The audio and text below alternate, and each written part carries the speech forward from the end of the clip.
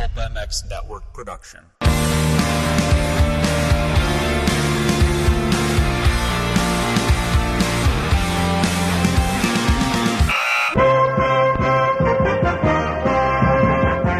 Welcome to the Pulp Hockey Show with Ray Ferraro and Steve Mathis.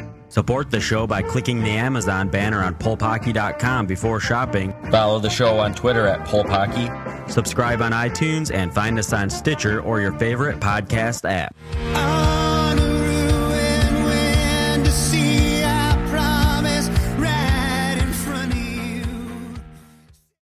Welcome, everybody, to another edition of Pulp Hockey Podcast. Thanks for listening. Appreciate it. Get it on iTunes. Get it on Stitcher. You can get it on the pulphockey.com website, the old school way. And please review it, rank it, tell a friend, and help this thing grow.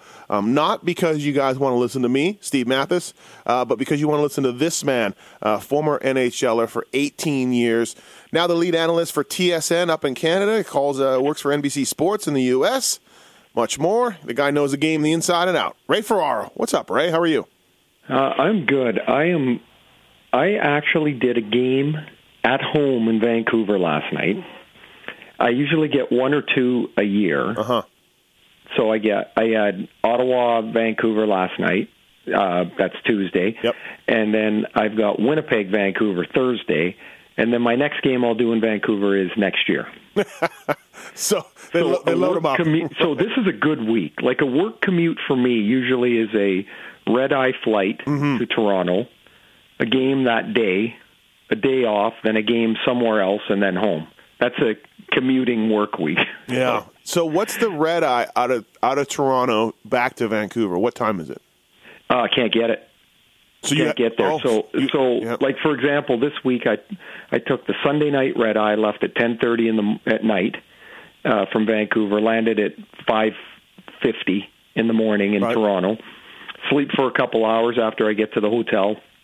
Go to the morning skate, putz around there for a couple hours, get whatever information and interview and talk to coaches that I can. Go back, got radio hits and prep for the game, take a 45-minute nap, watch the Red Sox lose, and then went back to the game. Next night, Tuesday morning, I was up at 5, flew back to Vancouver, back down to the rink, did the morning skate. It's like rinse, wash, repeat, right? Yeah. Yep. And but you're talking to new guys, and then did the game last night, and came home this morning, or got home late last night, up to talk to you early this morning, and just the worst. We are probably trying to squeeze some golf in today. That's why we're doing it early. No, I'm doing laundry right now too. By the way, this is totally unrelated to anything. Are you a guy that can leave the laundry basket full? Yeah, wife does all of that. She's really good with it. I don't touch it. I am not. Like, you know, Cammie's running around, my wife, like 14 different ways. Like, she got, got the kids, and, I get home and I'm like, oh my God, look at that laundry basket. It's like this, it's like a challenge. I have to get it done. I don't know why. I don't know why I care. I've got more than one pair of socks. But anyway, so I'm running around this morning. We're getting the kids ready for school, and I'm like, damn, I got to do the laundry. And so I'm running down with the laundry basket, and Cammie goes, what are you doing? I'm like, laundry. She goes, do it later. I can't. Yeah. I don't even really know why. I can't. No, we have no kids, so wife, not running around that much, and she doesn't want me to touch any of her laundry. Like, no chance, zero chance. There's delicates in there, I guess. I guess. I just, but I'm such an A-type neat person. Like right now, as we're doing this, I'm cleaning my office. I just can't leave. Like I had a stack of papers that need to be put in the files, and I'm like, well, this will be a perfect time to do it. Yeah. Because I could do two things, unless I have been busted on overdrive doing the dishes. Yeah. One time I tried to mute the phone while I did the garburator. That didn't go well.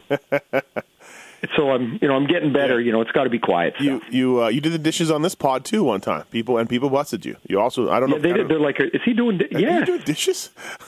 Of course I am. You woke up this morning too. Also, your Red Sox, John Ferrell, manager, got gassed. I don't think that was a surprise. No, I don't think so. So, they had the I don't know what you want to call it with the beanball stuff this summer. Yep. And Pedroia wasn't very complimentary nor supportive of Ferrell. That's always a bad thing if one of your leaders is not. He wasn't hired by Dave Dombrowski, the GM, and they seem to be up on two wheels a little bit. And so even though they win the division, so he's won the division, Ferrell, 3 times and finished last twice. Yep, and 2 World Series. Right, so it's like it doesn't seem particularly fair, but it seemed like it was going to happen. I would like to make fun of your Sox losing to the Astros, but as a Blue Jay fan and all that. But when I look at the lineup, and the pitching was off this year, but when I look at that lineup, I'm like, yeah, and I look at everybody else, I'm like, yeah, they should probably win again next year. So I really don't want to. They're not on the downturn. But at in all. this series, I thought, you know what, the best team won. Yeah. Like Houston is just really good. Yeah. They're really good, and that I love baseball playoffs. It just feels like something big is going to happen all the time. And I assume the Yankees or the Indians are going to walk over the Yankees, but that has not happened. So we'll see. Well, just think if they wouldn't have screwed up the one game, this thing might be over. Yeah, absolutely. So it'll be some good stuff to watch. So, but by the way, I think we are hockey. So we've done laundry, we've done baseball. Exactly. Well, last night I went to the Vegas Golden Knights home opener, first ever game. I went to a preseason game, but this was their first ever regular season game. I paid a ton of money for some really good seats because I have a half season, but it wasn't included in this game. And you know what, Ray? I'm like, you know what? It's the first game ever. I got to go. Well, you sent me a picture, and then you tweeted out where you were sitting. You were right on the glass, and I assume, just watching the highlights, that was a pretty all-encompassing night. Like, it started with the tribute and the remembrance to the victims of the shooting in Vegas. And why don't you, because most of us just watched on TV or saw on highlights, tell us about how that was.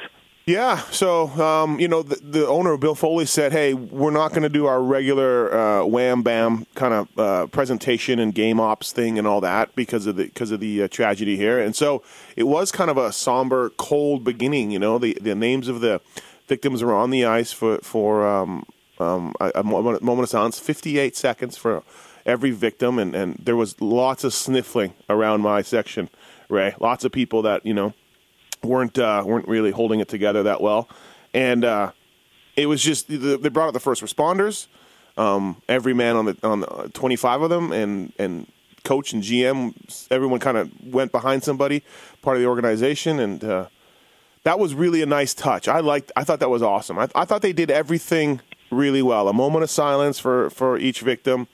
Bring out the first responders, firemen, sheriff. There was a canine guy, nurses, first responders. Now, where were the Arizona Coyotes during this? They were not on the ice. They weren't at the beginning, but they stayed at the end, correct? Yeah, props to them for doing it. They lined up behind the Golden Knights players for the national anthem.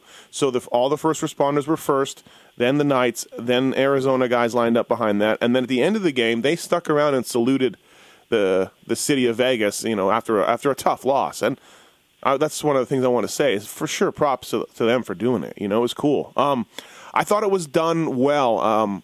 I'm not an overly emotional guy, but it got deep, man, for sure. I'm from Canada. I've lived in Vegas for only 10 years. I'm not a born and bred guy, but it happened here, and it's gnarly. And I think about it a lot. I still do. It's hard to read all the victim stories, and the team did a good job of everything. Not like we were talking before we hit record. Not too much, but enough, honoring the right people. And then the game kind of went on. It from there it went on, Ray. It was a normal night of hockey. Well, it couldn't have been normal because we were at the first intermission of our game in Vancouver, and I went out to to get something to drink, and looked up and it was 1-0. Turned around and opened up the water bottle. Turned around and it was 2-0. Yeah, and that had to be like an avalanche of noise and emotion in there when Vegas runs out like that. Yeah, absolutely. Antti Ranta let in a couple of weak ones. I felt bad for him, but it almost was Ray like it was just predetermined, almost like it was going to happen. They were all over the Coyotes. They were forechecking, they were back checking. The Arizona guys couldn't even carry out of the zone. They would get stick check from behind. They were on it. They were aggressive, and Ranta didn't. He didn't make. I think he made. He didn't have his night. I think he had one save. I think he made one save out of. Well, out of how about this thought though? So, I think most people felt, given the resources that George McPhee was going to have, and the time that he had to build an organizational plan, that Vegas would have at least as good a chance as any expansion team that's come in to be relatively decent, whatever that means. Mm-hmm. But to be the first team to win 3 straight games out of the box, I was part of an expansion team. We lost our first 3 games. I'm not even sure we touched the puck in the 3 games. But this is a really terrific start. Some really good stories I think we should touch on. Marc-Andre Fleury, of course, is the headliner and was brilliant in the opener against Dallas. Gets the shutout last night. James Neal's got 5 goals already. And then you see what Vegas can do. A player like Brandon Leipzig, who was kind of buried in the Leafs organization, he's got a chance. He's got a breath of fresh air. Now, what he does with it, we'll see, but he sure looked good last night. And I think Cody Eakin also had a really good game. Now, 2 years ago, Cody Eakin, or the last 4 years, Eakin has had between 35 and 40 points, and then last year, for whatever reason, he just fell off the cliff in Dallas. And so this is a brand new opportunity for him, too. And for all these guys, it's like it's exciting and it's challenging and it's opportunity. And that's all you want the opportunity in your career. Now, I got news for the fans of Vegas. It's not going to be like this all the time. Hold on. I'm going to go grab my wife. I need you to talk to her. Yeah, she's probably thinking 82-0 or hey, maybe they could get a playoff spot. Oh, it is, yeah. There's going to be a lot of nights where the try will be there and the result won't be. But this is I'm happy for Vegas. Yeah. I want them to do well. I want them to be a competitive team in relatively short order. I will say, I think with the salary cap, it's probably easier to get to a midline team than it was in the past. In Atlanta, again, in my experience, we were playing Pittsburgh one night. Their power play made more money than our team. They were on the ice, and we were laughing on the bench. We're like, look at their 5 guys, and we were doing some math while the game was going on. We're like, damn, they make more money than our whole team. Let me ask you this. When you started with the Thrashers, though, and my wife and I, after the game, we grabbed a drink. There's a little plaza with lots of restaurants and bars right there, right outside the arena. It's really, really done well. When you were with the Thrashers, year one, were you ever like, holy crap, these guys get it, this is going to work, look at all the jerseys? No. Never. Okay.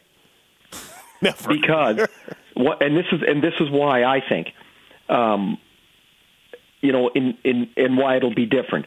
In Vegas, until the football team gets there's nothing else really to cheer for. You can gamble and go to the sports books and and do all the other things that the people do in Vegas, but there's no team to connect to. So there's nothing to rally about being excited about. Yep. In Atlanta, there's college football, which is massive. There is high school football, which I didn't even really know existed till I moved there, and then thought I would go down on a Friday night with my kids and go to the high school game. Well, it was sold out. You needed season tickets, 5,000 people at a high school football game. There's the Braves. There's the Falcons. There's NASCAR. Oh, yeah, and the hockey team. Yeah. Like, you were so far down the chain it was, I think, an impossibility in a city that really doesn't have a built-in culture for it to get a footing. And then, of course, we sucked, which didn't help either. But I do think in Vegas there's an opportunity to grab a portion of people, and it becomes something they love to do. In Vancouver here, my family, we're season ticket holders to the Vancouver Whitecaps. Mm-hmm. And we are engaged in being fans of something that's not the biggest ticket in town. The Canucks generally are. But it's what we like. It's what we are fans of. And I think the Golden Knights can do the same thing. Well, you'll see when you come here. I was really surprised. I'm Johnny Neutral. Like, I like the Leafs, and you're not Johnny Neutral. You're a Leafs fan. You got a tattoo on your ass. Yeah, besides the Leafs, I'm saying, which, by the way, is a big tattoo. Not that I've seen it. Right, exactly. That's the next question. Yeah, I'm just like, hey, my wife's decked out. She's made signs. She's got a little flower she's holding and everything else. I was so impressed. Both games, preseason game also. I'm so impressed by these aren't corporate tickets. These aren't people just that know nothing about the game, but they decided to check it out. These were fans, man. So many jerseys and shirts and a Daniel Briere throwback Penguin jersey even. There was a lot of real fans that were into it, man. I was really... Well, they said that... I remember when they started to sell the tickets, and everyone said, well, the casinos are going to buy them up. And they talked, the Golden Knights, immediately about the need to have a solid season ticket base of people from Vegas, like not the casinos. Yeah, yep. Because and when you think of it, that's, my thought was, well, who cares who's in the building as long as there's people in the building? But you can see why that's important, because if there's a connection, then the brand grows. Otherwise, it's just one thing to do. Hey, do you want to go watch a show or go to the hockey game? We'll go to the hockey game. Okay, we got there late. The game wasn't great that night. We left early. Right. It was, you don't. That's not the way for it to build. No. So it was really. It's full of fans, man, and people have really embraced it. I'm impressed, and that includes the preseason game I went with. These people know hockey. There was a little bit of the PA guy or somebody comes on the mic and goes, "That was icing. That was an offside." They don't do it every time, but they do it some. I'm like, okay, that's a little much. But there was a lot. Well, yeah. I know that there is a balance between the traditional fan and the fact that you have to educate some people that aren't quite so knowledgeable about it. Yep. And it's important to do that without pissing off your traditional fan. Yep. But the traditional fan has to also understand, hey, look, not everybody has seen as many games as me. Mm-hmm. And the people that are in the building, the more they enjoy it and understand it, the better it is. Yep. They'll come back. Yeah. Like, just think if you're watching the game and the team's got the puck, they're rushing up the ice, all of a sudden the whistle blows, everybody kind of mills around for 5 seconds, and then they drop the puck outside the blue line. Yeah. If you don't know what offside is, you're like, what just happened? It's like it would be like a quarterback snapping the ball, and then the receiver just stops. He's running, he just stops. That's it. Yeah, like, why did they stop? And why did he just hand it to that guy in the striped shirt? Right. He's not even on the team. Yeah. Oh, there's a penalty. It was cool, man. It was good. It was neat to be there. And like I said, they're certainly one of the best stories out of the gate. 3-0. Yep. Brand new team. Random. That's one of the terrific stories early on. What's been, I think, a really, really exciting start to the season. Yeah. Let's get into that a little bit. All right. So let's first go. We've got a lot of goals, and that's awesome. And you're happy, and I'm happy because we've talked about it 100 times. But we have a lot of goals almost the start of every year before things clamp down. But let me ask you this: it probably will clamp down, and why does it clamp down? I think a couple things generally happen. One is when there is, first of all, this is the most goals at the start of a season since the 05-06 season. Oh, okay. Incidentally, 05-06 was the year that they had the obstruction crackdown. So it's not that power plays are so much better. If you look around the league, you'll see a bunch of teams that have 0 for the power play so far this year. But there's more chances that are generated. So what I like about this crackdown with the slashing on the hands, now there are some penalties you go, man, that's not even really a slash. But you can't differentiate between, okay, that's in the neutral zone and it doesn't matter. Oh, that's in the offensive zone, it does matter. It's got to be the same all up and down the ice. Yep.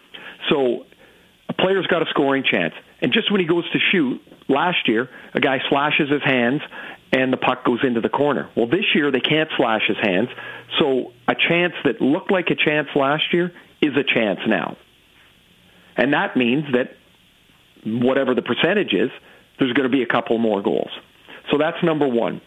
It becomes harder to defend until the players figure out how to defend it. Mike Babcock has talked a great deal about what he thinks is going to happen is players are going to get into the habit of having their sticks on the ice, and so they'll push the puck away instead of slash the guy in the hands. So that's been a reason, I think, one reason why goals are up. Yep. Two are, top to bottom, there's more skill in this league than there's ever been. So the guys that are getting the chances have a better chance of scoring than guys that would plunge it into the goalie's pads in past years. Yeah, other years. Because now those guys aren't in the league. Their jobs are, fourth line players, third line players are now guys that can produce. And then the other thing is that it's early. And so games are always, as you mentioned, they seem to have more offense early. Why do goals go down? The league generally historically has bailed on the standard that they call early in the season. And so guys realize, oh, wait a minute, I can get away with a little bit of crap here, so, I'll just keep doing it till somebody calls a penalty on me. Well, if they stay on the standard, I think they're on the way to something good. Because I think the players will learn and adapt, and there'll be less slashing penalties. There'll be less of those penalties that seem like ticky-tacky little garbage penalties. And I think as teams travel, as teams get tired, it's easier to dumb the game down defensively than it is to keep go, go, go, go, go. And so as the pace slows just a bit, like just think if the pace slows just 10%, which it probably will when guys get banged up and you're playing 3 games in 4 nights, 5 games in 8 nights, and you're tired and you're traveling all over the bloody place, that goals come down a little bit. That's why I think there's more goals. That's why I think the goals come down a little bit. Todd McClellan, when he was in San Jose, now the coach in Edmonton, had this great saying. He'd say, it's a race to 3 in this league. If you get 3 goals, you generally win. My hope is that the league becomes a race to 4, that you'll need 4 goals to win most nights. Because if that's the case, now we're at 6 and 7 goals a night, and I think that's fantastic for the sports. Turn the highlights on, and you get to see 6 or 7 goals in the morning. Yeah. Right? You're like, look at that game. As opposed to, look at that, they scored in the first minute, and then that was about it. That sucks. Yeah. It's been fun to watch these early games. It has been mostly fun to watch these early games. Well, I was in Toronto on Monday night, and for a come-from-behind 4-3 overtime win, the Leafs absolutely dominated that game. The last 2 periods, I was like, look at how they have the puck the whole time. Yeah. And then when it got to that overtime, man, I could watch that all day. Right? Like the skill of these guys was amazing.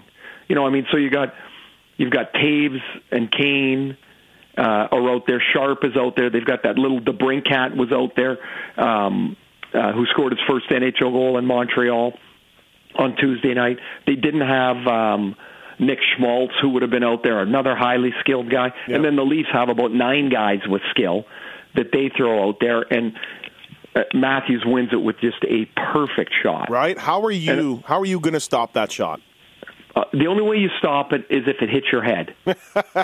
Because the shot was delivered in such a place that, like, to me, it's literally the perfect shot. Mm-hmm. So it's between the glove and the ear, so you can't shrug your shoulder up high enough to make that stop that a lot of goalies make. You can't hit your glove in that quickly into your, close to your head. Nope. So there's only two ways that shot doesn't go in if you can deliver it like that. Yeah. It's if it hits the crossbar, goes over the net, or hits the goalie in the head. Because otherwise it's in. Yep. It was a brilliant shot. Now, obviously, we had the Chicago feed down here. It was on NHL Network and in high def, and I usually choose to watch the high def. But I watched the highlights of yourself calling it. You let it sink in a little bit there before you described the goal. It was loud. Yeah. It was like, it's amazing to see in buildings now the teams that you can tell the fans they feel it, like that their team is good. You can tell when you're in a building where they don't quite believe it yet. Mm-hmm. It's not quite as loud. It's not quite as energetic. The fact that it was Chicago makes it a cool thing anyway. Like, I'm sitting there and I'm looking at the two teams skating around just to start, and I'm like, wow, this is a good sweater night. Yeah, right. Chicago and Toronto's jerseys. Like, look at these things. They're fantastic. And then there was a frustration bubbling in the building because the Leafs they couldn't crack this Anton Forsberg. Yep. They're like, they had all kinds of chances. They just couldn't score. And then they score and the building erupts. Connor Brown scored. And then Van Riemsdyk scored. And then they almost win it 3 or 4 times. Then the overtime is chaotic. And when he finally scored, it was like, it sounded like playoffs. Yeah. And I'm like, man, these people are so excited. Like, for the first time in forever, they've got a real chance to be a good team. I mean, last year was just a bolt of lightning, I think, for all you Leaf fans. Right? It was some desert. It was some water in a 15-year trek through the desert. Yeah, except the water was so unexpected. Right? Nobody really thought the Leafs were going to be that good last year. Now you're like, man, I think people have to acknowledge, and Gord Miller and I were talking about this, and we said, man, they're just good. You can't you can't say, oh, it was a surprise. I mean, last year was, but when you look at their team, you go, they're just good. They're good. Yep. And so that's been the Leafs have been a really large story as well. The domination that they've played with. They 7-2 against Winnipeg in the season opener. Like, and then they score 8. They gave up 5 against the Rangers. Yeah, with a little mid game, a little mid game nap there. Yeah, exactly. And then and then this game the other night, and they play New Jersey tonight, who is another good story. Yeah, they are. They really are. I had to look up. We talk about all the new players and young guys. I had to look up who Jesper Bratt is. Me too. So I'm watching the first game of the year, and he scores, but I can't see from where I'm watching. And I'm like, was that Hischier? Like, wow, that was a really good shot. That kid took the pass. He was patient, and then he beat Bernier up over the blocker. And I was like, I think that's Hischier. And I got closer, and I see Bratt. And I'm like, man, I remember him from, like, he's supposed to be on the Swedish junior team this year. Uh-huh. And then I go, look, he's a 6th-round pick from 2016. He's the youngest teenager in the NHL in 20 years. The latest draft pick. Mm-hmm. Yeah. So I said that wrong. He's the latest draft pick that's a teenager that's made the NHL in 20 years. He's got 5 points. Yeah. The Devils got 6 against Buffalo the other night. Like, this is a really good story, too. They're slowly turning the corner. They're getting some more skill into their lineup. The game is skill, skill, skill. Yeah. And it takes time to acquire it.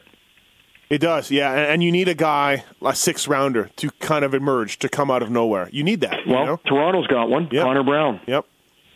Like, I look at Connor Brown. He doesn't fit what today's player is supposed to be. He's not super fast. He's not, doesn't have a real aggressive game. Mm-hmm. He doesn't have a great shot. except he's just really good.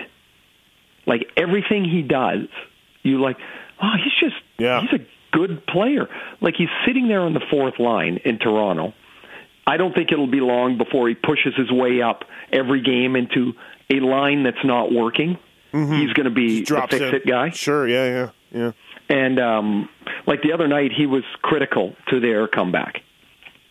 He also seems to be accepting of his role. He's like, I'm working hard. I'm going to, Well, I'll tell you, there's a couple things there. I'm with you, but there's a couple things there. Okay. One is you don't really have a choice, so you have to accept it. Yeah, true. If you don't accept it, you're only hurting yourself.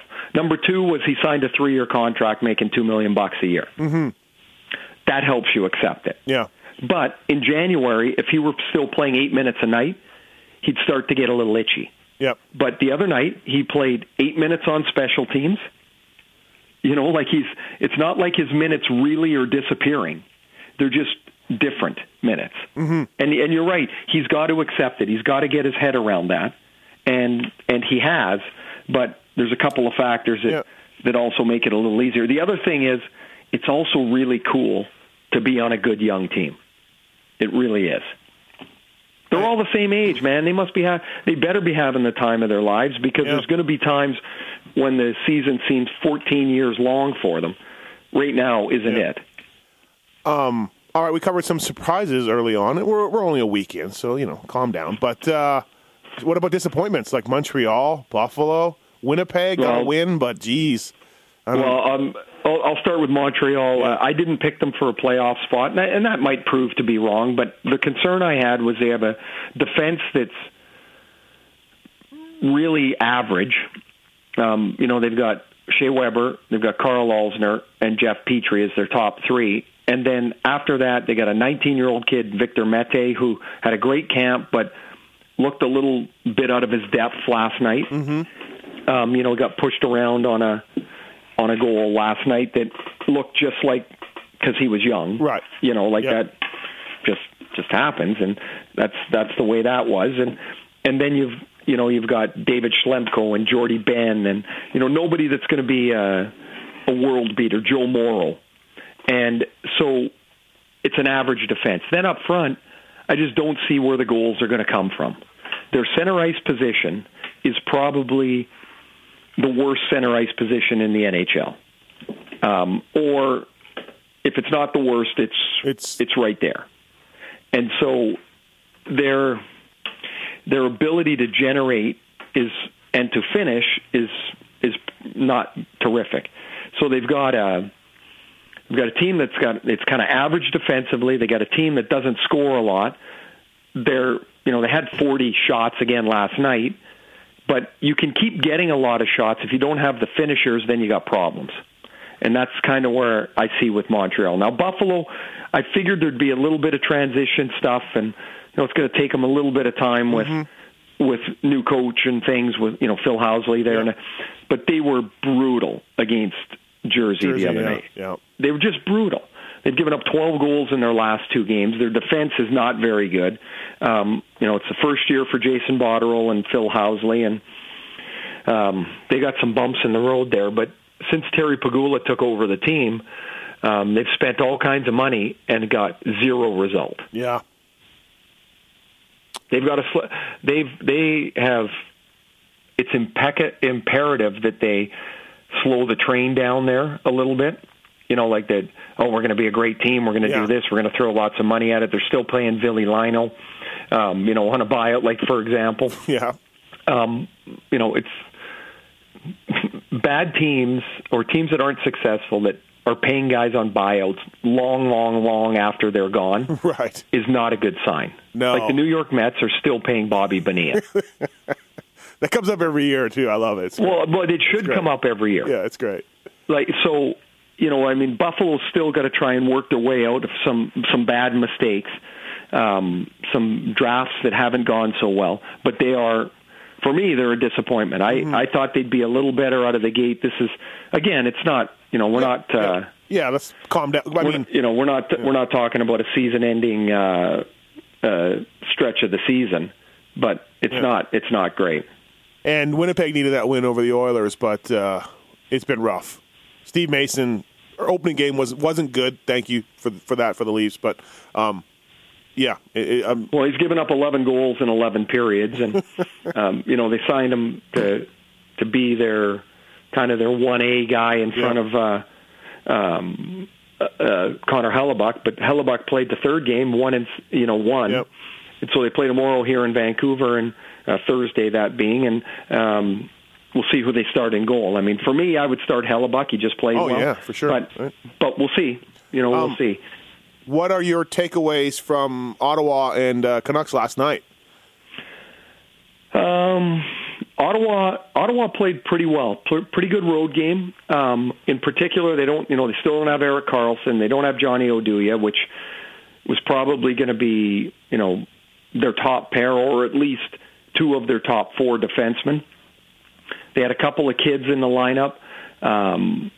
Christian Jarosz, who's a fifth rounder from 2016, and Thomas Chabot, who's their big hope.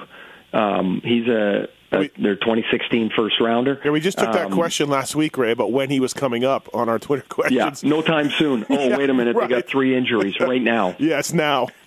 And by the end of the game, they were both taking a regular shift. Now, that's just for one game, but that was really impressive. Yeah. Craig Anderson was good in goal. They're a forward at least short. Pierre Dorion has been, he said publicly he's been trying to find another forward. They're looking to add another forward. They just haven't found the way to do it yet. I think the hunt will be months long, not weeks long, right, before they find however to make a deal work. Mm-hmm. Vancouver was a little sloppy early, better in the middle. And then they had, I would say they had enough chances to win, but they didn't have a great night. They weren't anywhere as good as they were in the opener when they beat the Oilers. So, a decent game, I would say. Mm-hmm. The Canucks certainly appear under Travis Green like they're going to try and play a lot more aggressively than they did last year under Willie Desjardins. And so if I'm a Canucks fan, I'm really happy about that. Because last year was like watching paint dry. Travis Green, your ex-teammate, now the coach of Canucks, like you said, you get a chance to catch up with him and find out. I mean, it's early, but did he give you any sort of insight on his sort of... a little bit. I mean, I talked to him yesterday, got a chance to sit down with him. And how much of it is just laughing about old stories, and how much of it is... Well, a little bit, yeah. More than any substance, for sure. Right. I was telling him that, I just find it hilarious that Travis is a coach to begin with, because he would have not been my choice. Which of your teammates is gonna coach? Right. It wouldn't have been him. I mean, he's got a great line. He goes, I would have cut myself 10 times.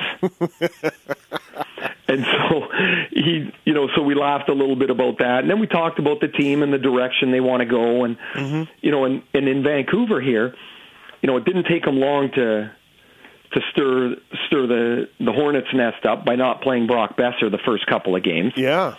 And so, his take is they like Besser a lot. They played so well the first game that they weren't going to change the lineup.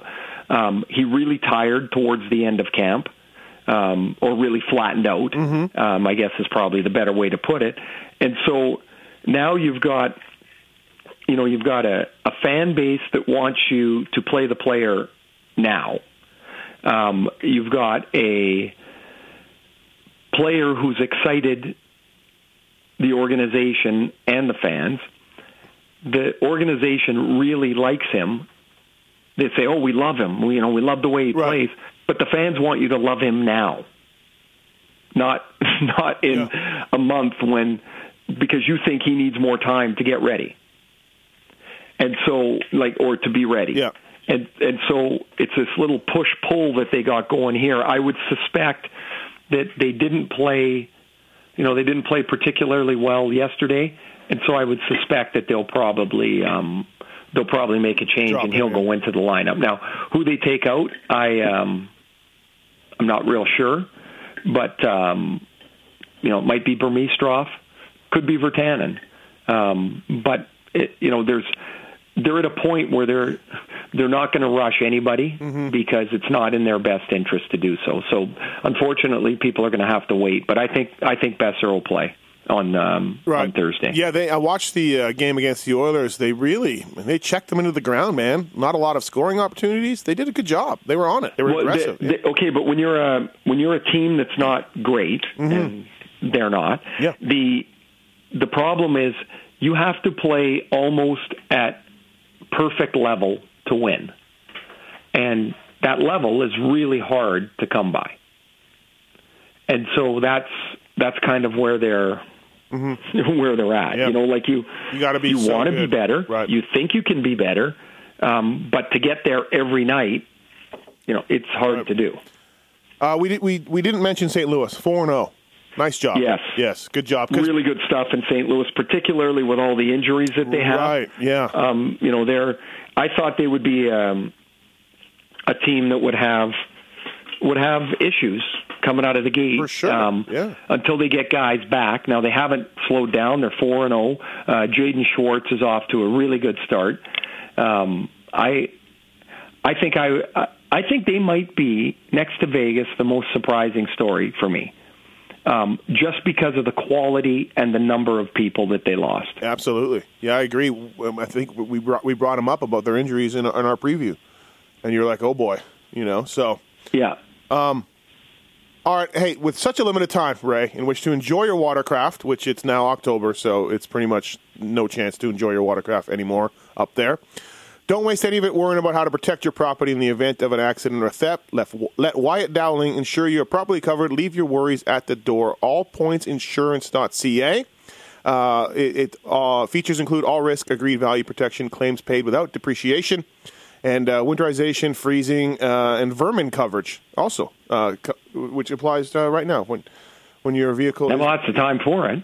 Yeah, absolutely. So please, thanks to those guys for coming on. Allpointsinsurance.ca. And this is the Pulp Hockey Podcast with Ray Ferraro. And all right, let's get into a couple more things here. We got a random NHLer I want to ask you about, as well as take a few Twitter questions. Also, were you ever on a team that just couldn't win in a certain building? Now, the players change, the coaches change, but there's streaks that just go on and on, because the Calgary Flames just broke one. Have you ever had that? Yeah, two of them. I mean, Calgary hadn't won in there, I think, in 29 games, counting the playoffs. Counting playoffs, yep. Which is ridiculous. I was in Hartford, and it was 1985, and 1986, rather, and we beat the Canadiens in Montreal for the first time in franchise history. So that was about 6 years. 79 to 86 or 88 or whatever you said. Yeah, to 86. And that was the first time. And after the game, there was a snowstorm, and so we had to stay overnight. So the guys were so pumped, right? To stay overnight in Montreal. Right. And Dave Semenko was on our team. And he says, so you know what? It was past 86. It might have been 88. And so the guys are hollering around, and Dave says, man, we weren't this happy when we won the Cup in Edmonton. And so that was one. And then the other one was Atlanta. We had trouble winning anywhere. Yeah, that was it. Just every win was something like amazing. Amazing, astounding. It's just funny because, like I said, players change, coaches change. And, Ray, if you were a player getting asked about it, you're like, I don't care about 5 years ago, and I don't give a crap. But for some reason, these things happen. They carry on. I always find them so interesting. Like, is it just random, or is there something? It has to be random because it's so, it's so, as you mentioned, like it's new players, new coaches. It's not like it's the same guys. Yeah. I never pay much attention to those streaks because it's almost like saying, oh, this team never wins on Tuesday night. Like, what the hell does that matter? Right. It doesn't matter. The team that started that losing streak for Calgary and Anaheim has nothing to do with today's team. Yet, the same jersey keeps going in there and losing year after year. And so they brought They had some film clips. They made in their pregame meeting. They had a stall made up for Joe Boo. I saw that. And if you've seen Major League, you know who Joe Boo is. Right. He was, Pedro Serrano was the big first baseman who couldn't hit a curveball. Yep. And so he's in a big spot, and he's up to bat, and he says, "Joe Boo, you don't help me now. I say, fuck you, Joe Boo." Yeah. And he got a base hit. Yep. And so they were looking for a little help from Joe Boo. And Joe Boo came through for them. It was great. It was awesome. I mean, you got to do something, Oh, right? yeah, I know. And if nothing else, it makes everybody laugh, right? I'm still laughing at Semenko's line. Yeah, that was We outstanding. didn't Sammy was celebrate a this much very funny man. when we won the cup, you guys. Everybody calm down. Yeah, relax, guys. Oh, that's funny. Hey, I was noticing the game last night, the face-off rule, the face-off violation with the feet. They're letting it go already. The feet aren't where they're supposed to be, at least in the game last night.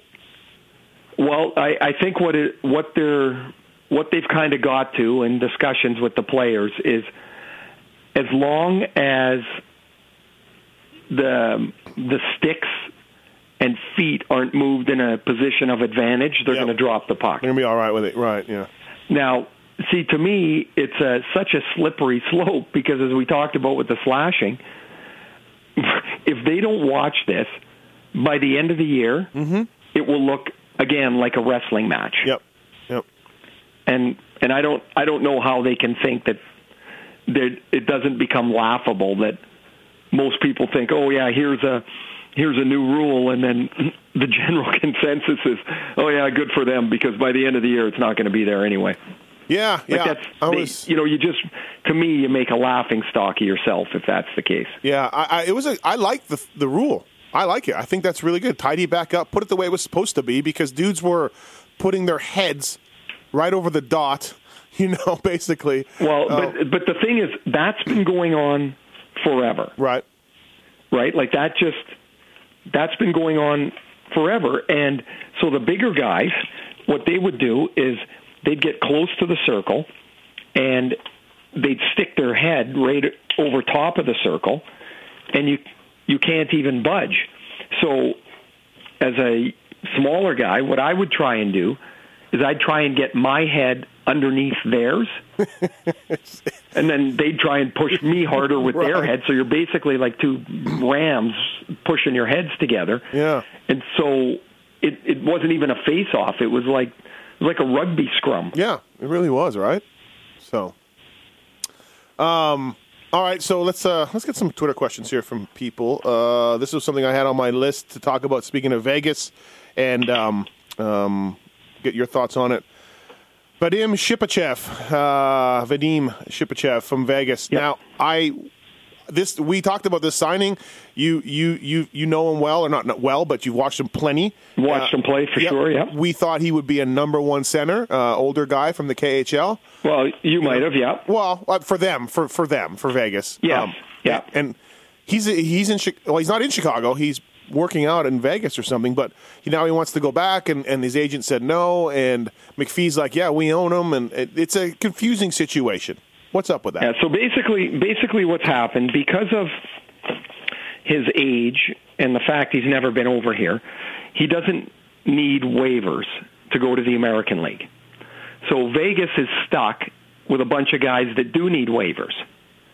So they don't want to put them on waivers to send them to the American League because they're fearful that another team would pick them up, in particular because they're defensemen. And they, and you might lose one, then one guy gets hurt, and now you're really down depth-wise. Yeah. That's their fear. So they send Shipachev down. Now, this was my evaluation watching him in Europe. Talented, very good passer, slight, not a big guy, not really involved in the physical parts of the game. But that doesn't mean you can't be successful in North America, because there are lots of times in Europe where there's a lot of ice that doesn't require you to be physical. The biggest issue I have watching him play and thinking about him as an NHLer is he plays almost like a Gretzky style. Lots of east and west, hold the puck, kind of, work his way to the outside, make a pass. Circle back, right, circle around. Yeah, there's no time here. But he hasn't played enough to make any evaluation on him. Yep. So it's really an odd spot. I can't imagine practicing in Vegas is, what he thought was going to be happening. Or practicing, I don't know what he's doing. He's not in Chicago. Well, he's kind of skating around. He can't practice with the Golden Knights. Right. But, his wife is here. She doesn't speak English. Like, you got to, people have to realize there's more to it than just the hockey. Yeah. Even though you can say, yeah, but it's his job to, it's hockey, that's it, blah, blah, blah. Just picture yourself in Russia. Yeah. And you got to go away for 4.5 hours every day to go train and practice and do all that stuff. And your wife is sitting at home doing what? You can't talk to anybody. You can't, that would get lonely and it would suck in a hurry. Yeah, which actually, talking about back in the day, the Big Red Machine, Vladimir Krutov, that was an issue with him. He didn't fit in well. He came to Vancouver. Right. There were two issues with him. One was that, he came to Vancouver. His wife doesn't speak English, and so here they are trying to figure out how to navigate not just a new city, but a new country, a new way of life. And that was the first issue. The second issue was he ate himself out of the league. Yeah. Yeah, he enjoyed the North American cuisine. He enjoyed the cuisine. And so that was that was something that was an issue for him, too. For sure. But I'm saying, too, looking back, I saw an interview with him, and he said it was really lonely, really hard to get around, really didn't... I can't even imagine. Right, yeah. We go to Europe. I go to Europe every year to the World Championships, and we're in countries that a lot of times are not that easily maneuverable in English. We were in Russia 2 years ago, and you're not finding much English there. No. You're using your Google Translate as much as you can. Well, we're looked after. We're told, here's our hotel, here's how you get to the rink. Here, they look after us. These guys, you'd be surprised how much on their own they are. Yeah. And it would, we often comment on it, and quite frankly, I wish I had more experience traveling abroad when I was a player, because I would have been more understanding of what these guys are doing when they come here, why it's so difficult for them. I'm really surprised, though, that with Shipachev leaving the KHL, there wasn't some sort of you've made the team, we are going to give you 30 games. We are going to... I'm a little surprised by that, too, and I would say without knowing anything about the contract, his agent dropped the ball there. Right, just be look, he's going to need some time to adapt. He might not be great right away. He's going to let's give him half a season. You're an expansion team, you can say, well, Vegas gave him $4.5 million per year for 2 years. Yeah, I guess. How much more do they have to give him? Well, right. You can think that, and that's perhaps the way it is, but it's a hard gig. It's a really hard thing to come and play, and not just so we've talked a little bit about his style and a little bit about his living in North America, but just think of doing something in the same way for your whole life, and now it's just different. Yeah. And everybody else is doing it this different way, and things happen, and you must say in your head, well, what the hell are they doing? Why are they doing it that way? But you got to try and figure it out. Nobody's going to figure it out for you. You got to figure it out. It's hard. Yeah, no, absolutely. I'm surprised they wouldn't give him more. And this is, he might. So if he bolts, is it stuck on their cap or no? No, it's not, right? No, it's not. It's okay. So he could just be like, all right, I'm going back home. Well, yeah, but then it wouldn't be that easy because there's. I don't know how that works. There'd be you'd have to void the contract. Vegas would let him out of the contract, but it wouldn't be just as easy as, hey, I'm going back to the KHL. Yeah. It would have to be. Right. It would be more difficult than that. All right, a few other questions here from. Let's go. Well, we talked about is Drouin number one center, and is Montreal a bad team? There's a lot of questions about that, and we talked about that a little bit. Yeah. Let's go into from DM Vincent, 89. I think we've had to have touched us on this, but what made you get into broadcasting after you finished your playing days? How did you make that decision? Well, I was already doing a little bit of it when I got traded from the Rangers to Los Angeles. We weren't, we weren't going to make the playoffs, so I get a call from a guy who turned out to be kind of like a white knight for me. His name was Barry Sachs at ESPN, and he was a Ranger fan, and he'd seen me do a bunch of interviews and with the Islanders and then the Rangers, and I guess he had in his head, this guy would be pretty good on TV. And so I get a call from him one day. He's like, "Hey, how you doing, Barry Sachs? We'd like you to come in and do some analyst work during the playoffs." I said, "Well, I've never done that." He says, "No, I know that, and I think you'd be good." And so I decide, okay, sure, I'll try it. But I'm playing. Yeah. So it went really well. The next year they asked me back for a longer stretch. The real benefit of playing in Los Angeles at that time was we never made the playoffs, so I had time to get my broadcasting career going while I was still playing. Right. And so I'd done it a few years, then I retired, and I was planning on taking a year off to figure out what the hell I was going to do. And then I got a call, and Craig Simpson was leaving the Edmonton Oilers broadcast to go coach, and they had an opening. They said, and somebody recommended me and said, "Hey, look, he's living in Vancouver. Why don't you bring him in for an audition?" I went in, I auditioned, I got the job, and I retired in May of 2002, and in October of 2002, I was a full-time broadcaster. So I got lucky, and then I had to learn and figure it out, and it's crazy, man. It's 15 years now. It's gone fast. We talked about it. You're almost surpassing your playing career here, right? Like it's getting to that point. Yeah, and hit a lot less. It's been good. Exactly. All right, from Kevin Murray, thoughts on the Hayes TSN night in Barrie, and when's Ray's night happening in Brandon? I've never had a night in Brandon. I think my points per game are far superior to whatever the hell Brian Hayes did in his one game or whatever he played. He had one assist. Yeah, one assist. I don't know. They really did him well there because he's not good. What is the deal? Like, okay, so I forgot the number of goals you had in junior when the Team Canada junior team invite was happening. You told me what it was. It was insane. I had 50 goals at Christmas. Right, and you did not get invited to the junior team. I did not. Okay, you do not have a night in Brandon. You scored 108 in junior 1 year. Yes. I'm not sure. You did not. You've never gotten invited to an alumni game.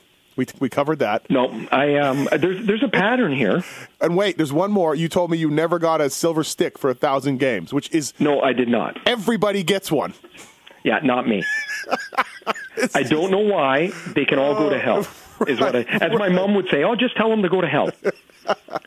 I don't even know why. I don't know why. It would have been kind of nice. I mean, that goal record will never be broken, I wouldn't think. I don't get it. What have you done? The World Junior thing, I've slowly moved past it. It's now 35 years later. I like to think that I've moved past it. Doing all right. I don't get it, Ray. I don't understand it. I like how you catalog that stuff. That's great. Thanks. No, yeah, I love it, and I don't know why. Like you had a really great career. You did a lot of great things, and it seems like. I think at one point I could get a stick if I pay for it. Oh. I'm like, what the hell do I want to pay for a stick for? Seriously, everyone else has them, but I think there was a time when they started doing them, and so maybe I don't know how many guys. I'd like to know how many guys don't have one, and how easily they could rectify it, because guys weren't playing 1,000 games very often. There's only I don't know how many, but there's not 200. No, I don't think. No. And so a bunch of them have them already. I don't know. Now I'm campaigning for a silver stick. Look what you've reduced me to. Jeff Lawton said, this is an easy one, but you know what? There's questions that people get, and I get it on the moto side of my other end of things that are so common knowledge to me, but people don't know these things, so it's always good to educate them. Jeff wants to know, why do hockey players always squirt water out of the bottle onto the ice before taking a drink on the bench? There's no real reason. Just looks good. I thought it was for like backwash. Like, hey, I don't want whatever's floating on top. I don't know. Well, no, but if you think about it, so say there's backwash. Well, first of all, if you see somebody taking a drink of water and they got their lips on it, right. Somebody will say, get your mouth off the frickin' bottle. Right. Right? Like, I got a drink out of that next. Yeah. You know, so guys know. But I don't know, it doesn't clean out bacteria. You're not even touching the outside of the bottle. You're just squirting water out onto the ice. And I think because it looks cool. Dar at Dar124 says, Ray, do you have any stories about the drafting scouting process was like for you? So 1980. Oh God, I have no idea what happened. There's no combine. They didn't bring you in for no. I didn't talk to anybody. The Rangers sent a evaluation, like a psychology evaluation in the mail. I don't even remember if I filled it out or not. Didn't talk to anybody. Yeah. I saw my central scouting ranking, which was the second round. You were okay. And I went in the fifth round. So maybe that should have been an early hint for me, Steve. So what are you doing when Hartford Whalers call? I was at home. Yep. I didn't go to school that day because, I was hoping to get drafted and thought I was going to get drafted. And I was so disappointed when I get a call from the radio station. They say, name's been called, fifth round, Hartford Whalers. I was so disappointed. It was not what I had been dreaming of. So they just did all the rounds in one day from Montreal or something back in the day, right? I didn't hear from anybody from the Whalers. I want to say 10 days.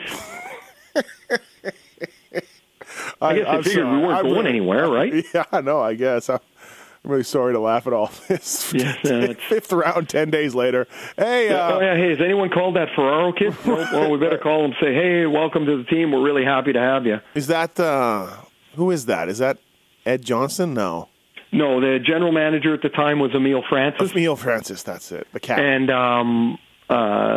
the head scout was Bill Dineen, Kevin's dad. Oh, okay. Who'd go into coaching. So in that draft,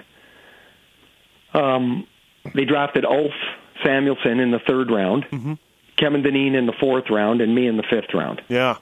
And Francis, it turned out to be a pretty transformational draft. Ronnie was 2 years earlier. Ron Francis 2 years earlier, and they were starting to build. He was fourth overall. Yep. At Joe919, this is, we'll try to keep this short, but I would love if you and Ray discussed if you think politics and sports will be intertwined from now on. It seems like discussions are only getting stronger and won't stop. Love the pod. I don't see how it can't be. Right. This goes off the heels of the Penguins making their White House visit. So. Yeah, I don't see how it can't be. There's now more forum to make your opinion known. I do think it's it is a bit of a slippery slope. I understand why fans will say, hey, just stick to sports, like they say it to me, although I don't try to get very political, because I don't know. I don't want to get into a discussion on Twitter trying to have a chat with somebody that I don't know about something that's rather complex and trying to do it in 140 characters. Yeah. It makes no sense to me. But when people say, you know what, look, athletes should be happy. They're getting paid a lot of money. They're playing a game for a living. They are happy. But that doesn't mean they can't look around and say, man, there's a lot of stuff that's just wrong. That could be better. There's never going to be perfect, but it could be better. So, for example, you're an NFL player, which of course is at the head of the protests. The right in the firing line, if that's the right word. You're a black player who makes tens of millions of dollars, and you look around and you go, "Yeah, my cousin's been stopped," as they call it, DWB, driving while black. Yeah. They've we can say, hey, don't worry about it. What just play football. What do we know about it? What do I know about it? I think it's entirely in their right as a citizen of the country to have an opinion. And to say you should have your opinion outside of the game, the whole point of a protest is to have people notice. If I go into my backyard right now and take a knee and play the national anthem, nobody sees it. There is no protest. Yep. You have to try to enact change if you feel there's inequality. And for somebody to say you can't do that, you got a constitution that tells you can.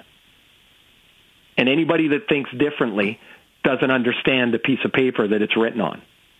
Yeah, they've really made the anthem down here in the U.S. into this disrespecting the military thing. And that, to me, somehow the military, who, by the way, has bought and paid for many of those people getting reunited on the field at NFL games, they bought and paid for this. This is propaganda. But the military told Colin Kaepernick they were more comfortable if he kneeled and not sat. Yeah, and it's not like he made it up. Nope. Now, he's done some things that people like to bring up that probably haven't been so sharp. Yep. There's been no perfect path for anybody. Yep. Like nobody's got a life full of perfection. And he screwed up a couple of times. He did a few things that, probably aren't cool. Pretty cool with everybody. Yeah. Right. And I agree. I agree with that. I 100% agree. Yep. But it doesn't mean he can't sense and see that, there's a lot of things that aren't right here. A whole bunch of white people telling a whole bunch of black people not to protest is really kind of bogus. It's a very, very, I don't know what the word is. It's inevitable. Look, there's too much, like before you used to watch the news at 6 o'clock when I was a kid with Walter Cronkite. You talked about the news with your neighbors. My dad used to talk with his friends about it. But there were no platforms. There was only, you got the newspaper and that was it. Mm-hmm. There was nowhere else to discuss it. Well, now it's everywhere. How are you not going to discuss it? Yeah. Yeah, it's we're in like uncharted waters here, and it's a little scary. By the way, on another note, you've seen the things that Jimmy Kimmel has been saying about the healthcare. Yes, absolutely. So he's from Vegas, and last night they had a lot of local Vegas people and some people that just love the city. People from the Route 91 thing on the video board saying, hey, Vegas strong, we're with you, and congratulations on the team. And it was sort of a mix of congratulations on the team, and then other people saying that we're with you and this and that. Well, Jimmy Kimmel comes on, and Ray, he got a lot of boos. And I'm like, so the guy has a child that, has a heart defect and needs medical care, and then he also talked about these guns, and I'm like, wow. Like, there was a substantial amount of booing for Jimmy Kimmel, and I'm like, and I think, I lean more on the liberal side, and I'm like, this guy he's been making sense to me. And I'm like, oh boy.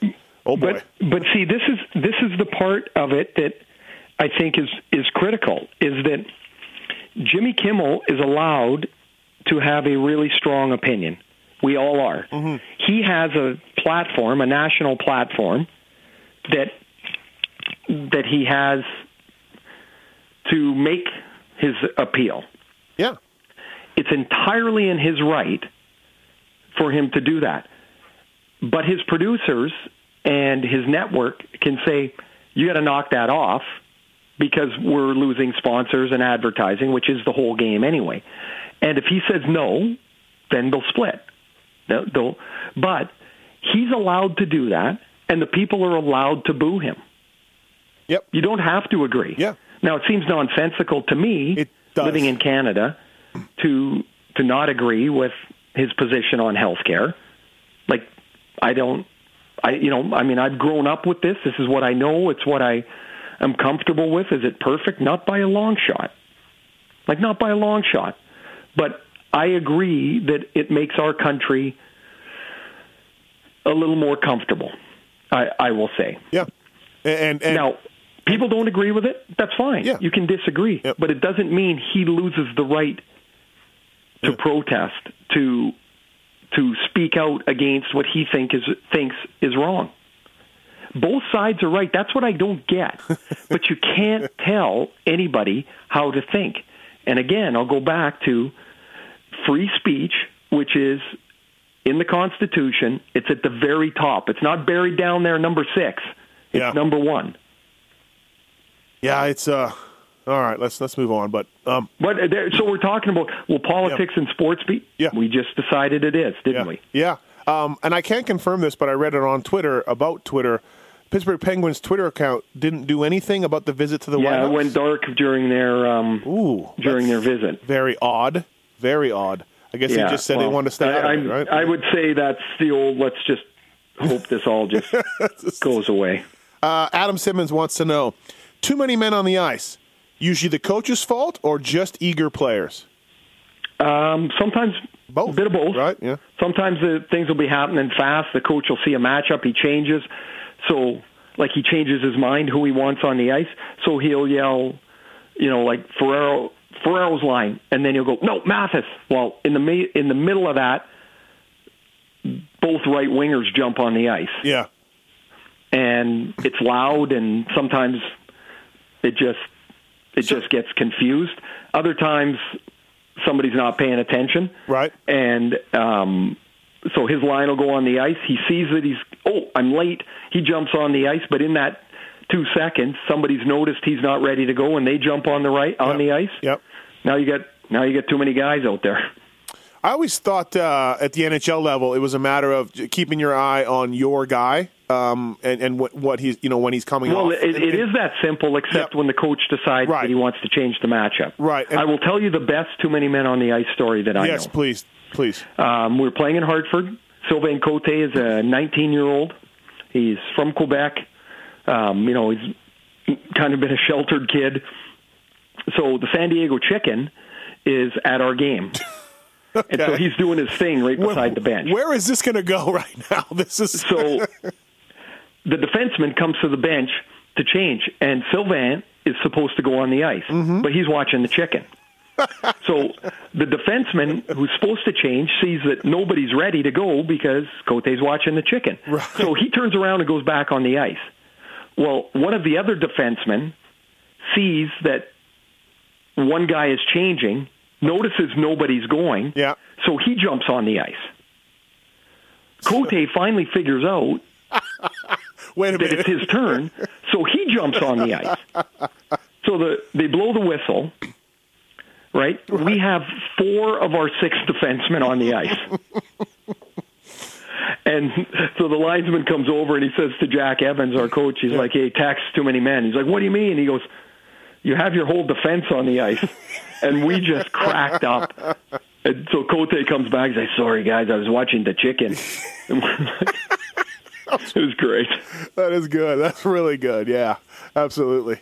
What about being the guy that has to go serve the bench minor? I loved it. You did, right? Always. Got my own water bottle, got to talk to the guy that ran open and close the door. A little more room. Maybe I never killed penalties anyway. Yeah, maybe get a shorty breakaway. Well, you always hope for it, right. But at the very least, I had my own water bottle. Oh, funny. I liked it. 2 more. Andrew Huska says, what is your favorite thing about Austin Matthews on the ice? And I had to ask this. Just that goal, that shot, we talked about it. But well, the shot was so perfect. I like his demeanor. I like how determined he is. I like how composed he is. I don't know. That's like what not? Yeah. He's a fabulous player. He will be pretty soon. You're going to be talking about the very best players in the league, and it'll be McDavid and Matthews. It's going to be. You're not going to say, Matthews is one of the 10 best players. No, he's going to be one of the 3 best players. You said on this pod last year, Ray, that he reminds you a bit of Ronnie Francis. Yeah, just understated. Yep. He doesn't. There's not, he's not filled with outward emotion, but there is some. When you talk to him, I talked to him the other day, and just for a few minutes, and you see, there's way more personality than he lets on. Yeah, yeah. And so Ronnie is like that.